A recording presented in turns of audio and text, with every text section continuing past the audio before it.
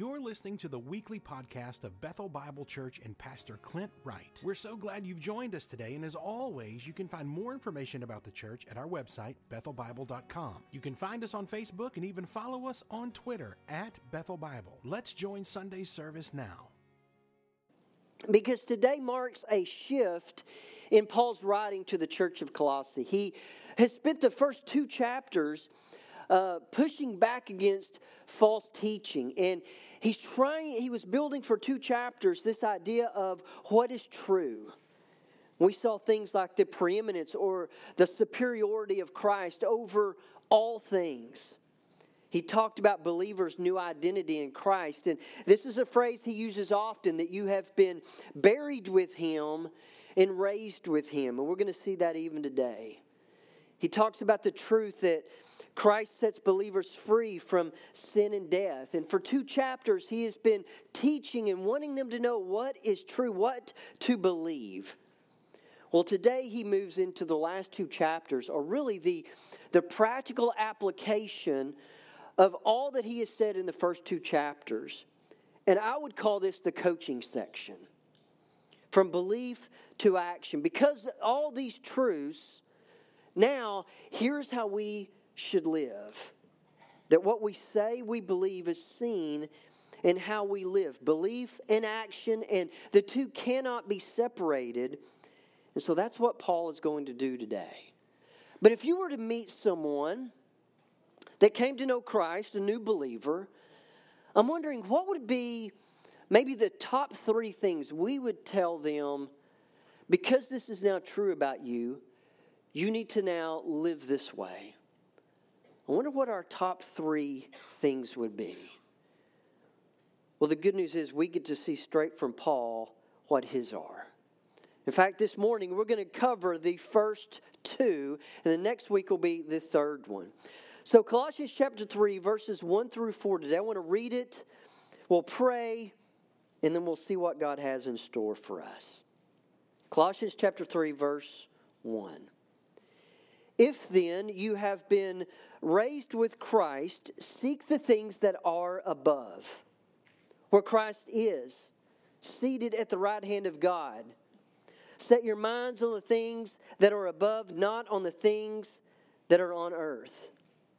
For you have died, and your life is hidden with Christ in God. When Christ, who is your life, appears, then you also will appear with Him in glory. This is the word of the Lord. Let His saints hear. Let's pray. Father, we have just read your eternal truth. It has always been true, and it will always be true. So I pray this morning as we walk through these 4 verses to see the first two of Paul's coaching tips to the believers at the churches in Colossae, that, Lord, we need to know this is still true and has application for us today. So I pray that all truth would be heard and held high, and anything false would fall on deaf ears. Lord, would you give us eyes to see your truth this morning, and ears to hear it, and minds to understand it, and as Hillary prayed, for hearts to believe it. So Lord, I ask all this in Jesus' name and by the power of your Spirit. Amen. So let's back up to verse 1 and see the very first coaching tip. He says, if then, or it means since or therefore. He's not saying if this is true, but because it is, since this is true, he's talking about something that is already true. And what is that? The truth is, you've been raised with Christ. It's one of Paul's kind of classic phrases that he uses all through this book. And he is talking about this unity that only believers can have with Christ. And notice what that truth is. You've been raised with Him. That Christ not only died for us, that we died with Him. And he's going to go on to say, even He didn't just raise back to life, we have been raised with them. That He doesn't just save us and leave us as we were. He's saying what is true of Christ is also true of us. So because that is true, because you have been raised with Christ, it's going to now go from belief to action. Because this is true, the coaching tip number 1 he gives us is to pursue the right things. So since you have, or therefore, you've been raised with Christ, and notice what he tells us, to seek the things that are above. But what does he mean about that? Is he meaning that we should just look at the clouds and see what they say, or read the stars and know that that's where we need to be thinking about? No, notice what he says. We are to seek the things above, and then he gives some more detail. Seek or pursue where Christ is. And where is he? He's seated at the right hand of God. So here's the picture Paul wants us to see. He wants us to see that Christ died, he's been raised, and where is he? He is seated at the right hand of God. He is seated, that his work that the Father sent him to accomplish is completely done. And notice where he is. He's at his right hand. This is the picture that Christ is always fighting on our behalf. He is constantly interceding for us. When we sin, he says, yeah, Father, my blood covered that one. Men, when we're struggling, he's fighting on our behalf. He tells us that he is constantly praying for us. He is in the ear of the Father for us constantly. And Paul says you need to seek Christ and where he is. So think about it this way. Paul wants us to have feet on earth, but value heaven. He wants us to live on earth from what is important in heaven. Because this is not our home. We are simply passing through. We are refugees that are waiting for our permanent home. And Christ says, because all this is true, seek that we need to make the most of our time here, absolutely, before we are truly home. But the truth is, life in this world will be better, only better, if it's lived by the power and the value system that is beyond this world. So Paul's coaching tip number 1, he says, pursue the things above. Pursue where Christ is. Think about what he is doing. Put our minds there, knowing that is our home. So he says, pursue the right things. Well, then in verse 2, he gives us his second coaching tip. He says, set your minds on the things that are above. So it's almost the same phrase. He says, seek the things, pursue the things that are above where Christ is, seated at the right hand of the Father.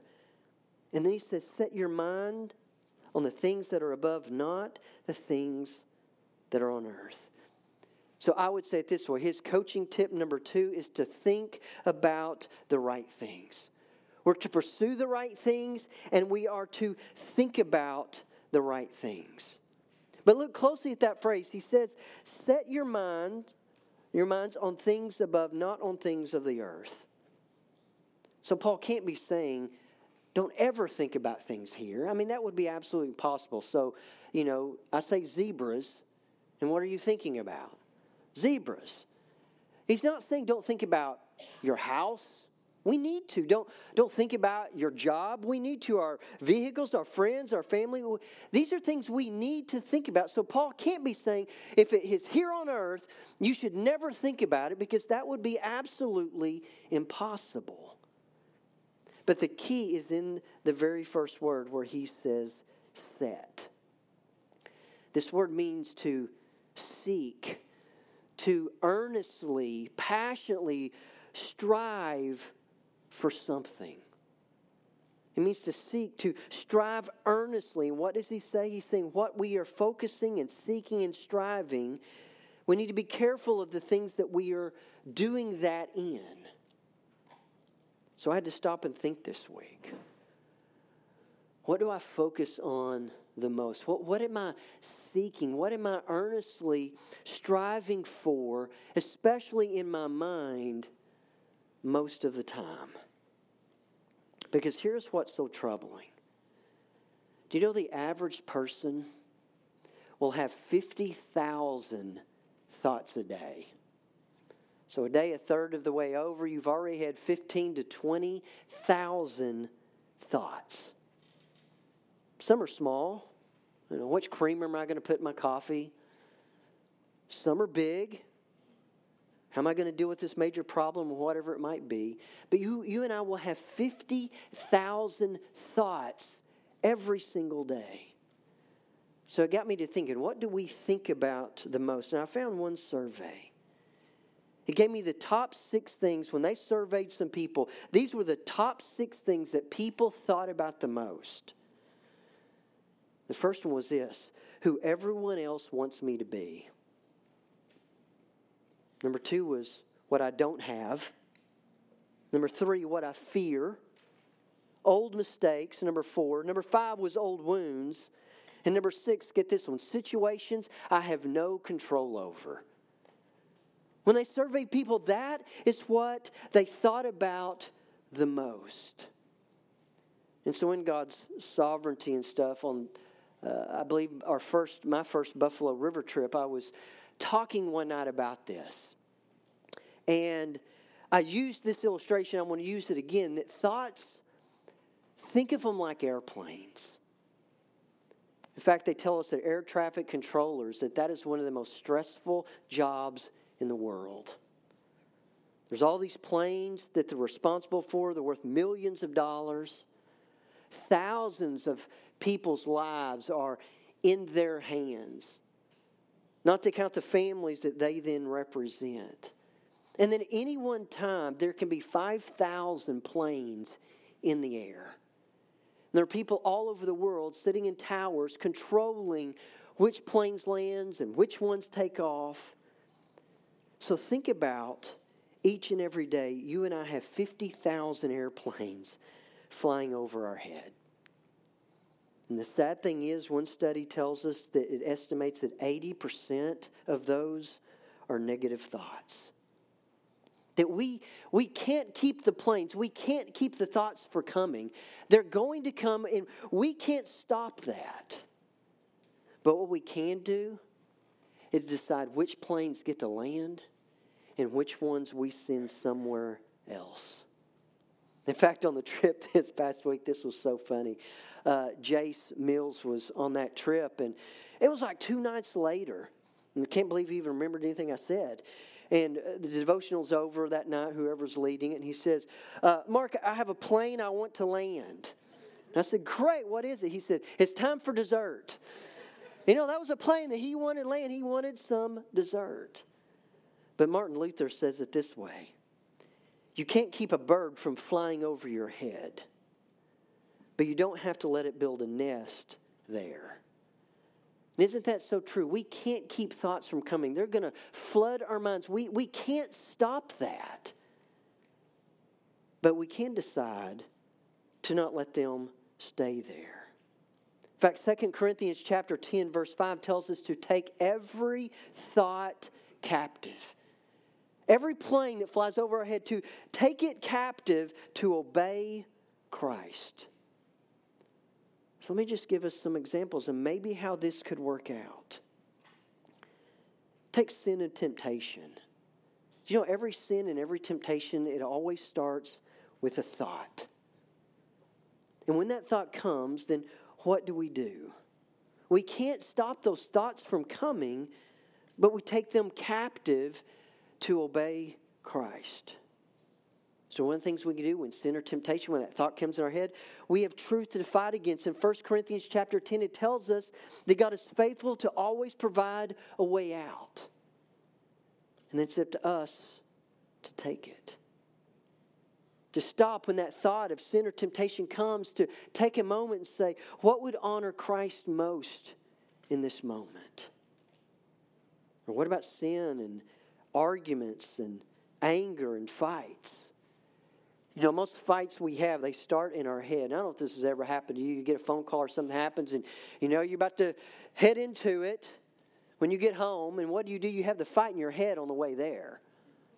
When they say this, I'm going to say this. And what are they going to say about this? And we have the thoughts in our heads. So one of the things we can do is don't let our minds run wild. Stop and give people the benefit of the doubt. Know that there's always a different perspective and work hard to understand that. Or stress and anxiety. Man, all that begins in a thought. But take those captive. Remind ourselves of what he says in John chapter 14, verse 27, that Christ wants us to have peace. We have hundreds of ways it talks about that Christ is always in control. There isn't anything that happens in my life that first doesn't pass through God's will. What about struggling with people's approval or self-image? To take those thoughts captive and remind ourselves of how Christ sees us. To think about what we'd want to tell our children or grandchildren about who they are and actually preach those truths to ourselves. So Paul's coaching tip number 1, he says, pursue the right things. And then he says, think about the right things.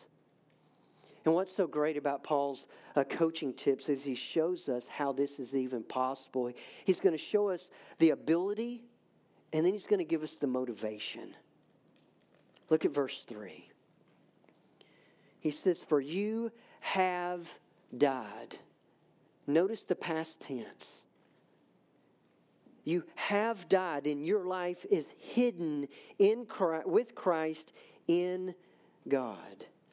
That Christ not only died so we could be forgiven of sins, he died so that the strongholds of sin and Satan could actually be broken. He died and he rose again to give believers the ability to stand up against sin.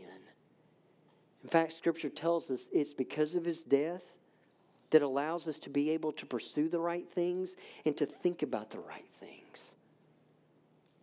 And then he says, your life is hidden with Christ. That means he's taken our lives and he's concealed them. He has secured them to know that no other opinion about you matters but his. That his is the only opinion that matters. That he's showing us the ability happens when we begin living for an audience of one that we no longer have to fear. And then he shows us the motivation for each and every day.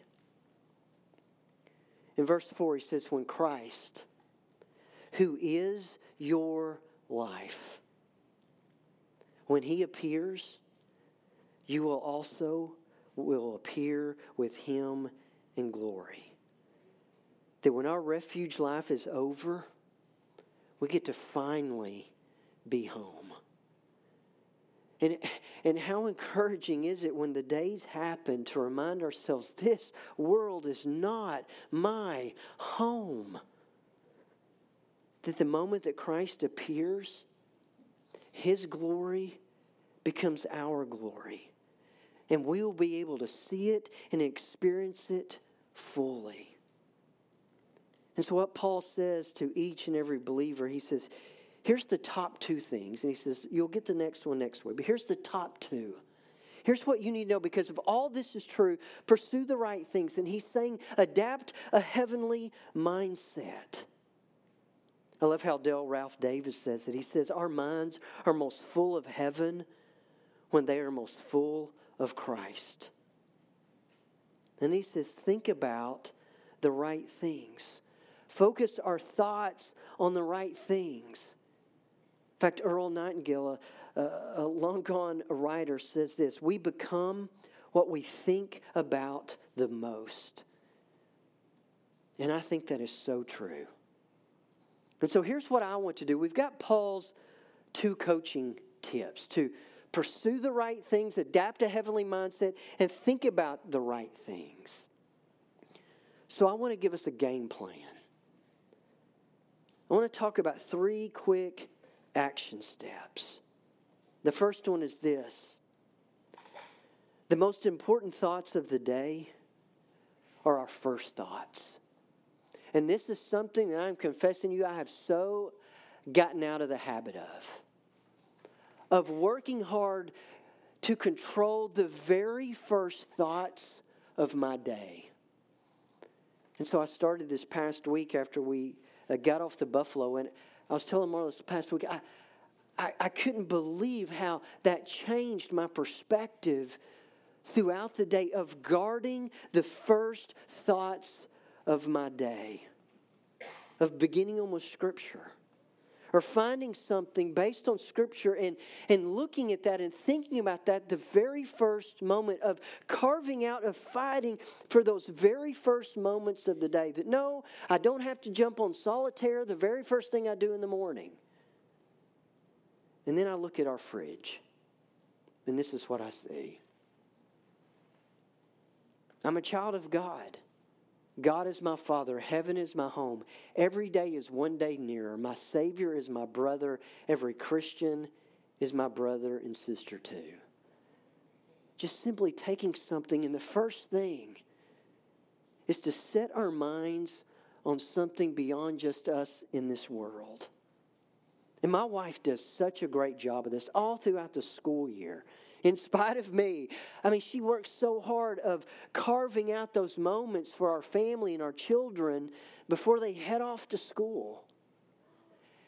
And what we don't often realize is the impact of those moments where we are carving out and fighting for the first moments of the day. And so what we did, I was telling Marla about this, and we even started talking with it about our kids, about, hey man, I did this and it changed. When problems would come, man, I had truth ready for that. It's like God knew what was going to happen that day. Surprising, huh? So we're talking about that. And all of a sudden, and I don't remember exactly how this broke out, but we were talking about guarding and setting our first thoughts of the day. And yes, our children are at that age of social media and all of that. And Ophi had been following a young lady named Sadie Robertson of the Duck Dynasty clan. And she said Sadie was posting some videos of a lady named Priscilla Shirer, the daughter of Tony Evans. And all of a sudden, this happened. When I get up in the morning and I look at myself in the mirror, you know what I say? I say, girl, who's your daddy? You know what I tell myself? I tell myself, he is the first and last, the beginning and the end, the keeper of creation and the creator of all. He's the architect of the universe and the manager of all time. He always was, always is, always will be, unmoved, unchanged, undefeated, and never undone. He was bruised but brought healing. He was pierced but eased pain. He was dead and brings life. He is risen to bring power, and he reigns to bring peace. The world can't understand him. Armies can't defeat him. Schools can't explain him. And leaders can't ignore him.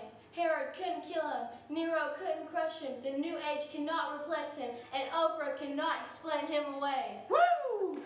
And I get up And so the thing is, you never know what can really happen. But you fight for those moments, to guard the very first moments of our day. And we had no idea that was going on. But guard our hearts and minds for those very first moments.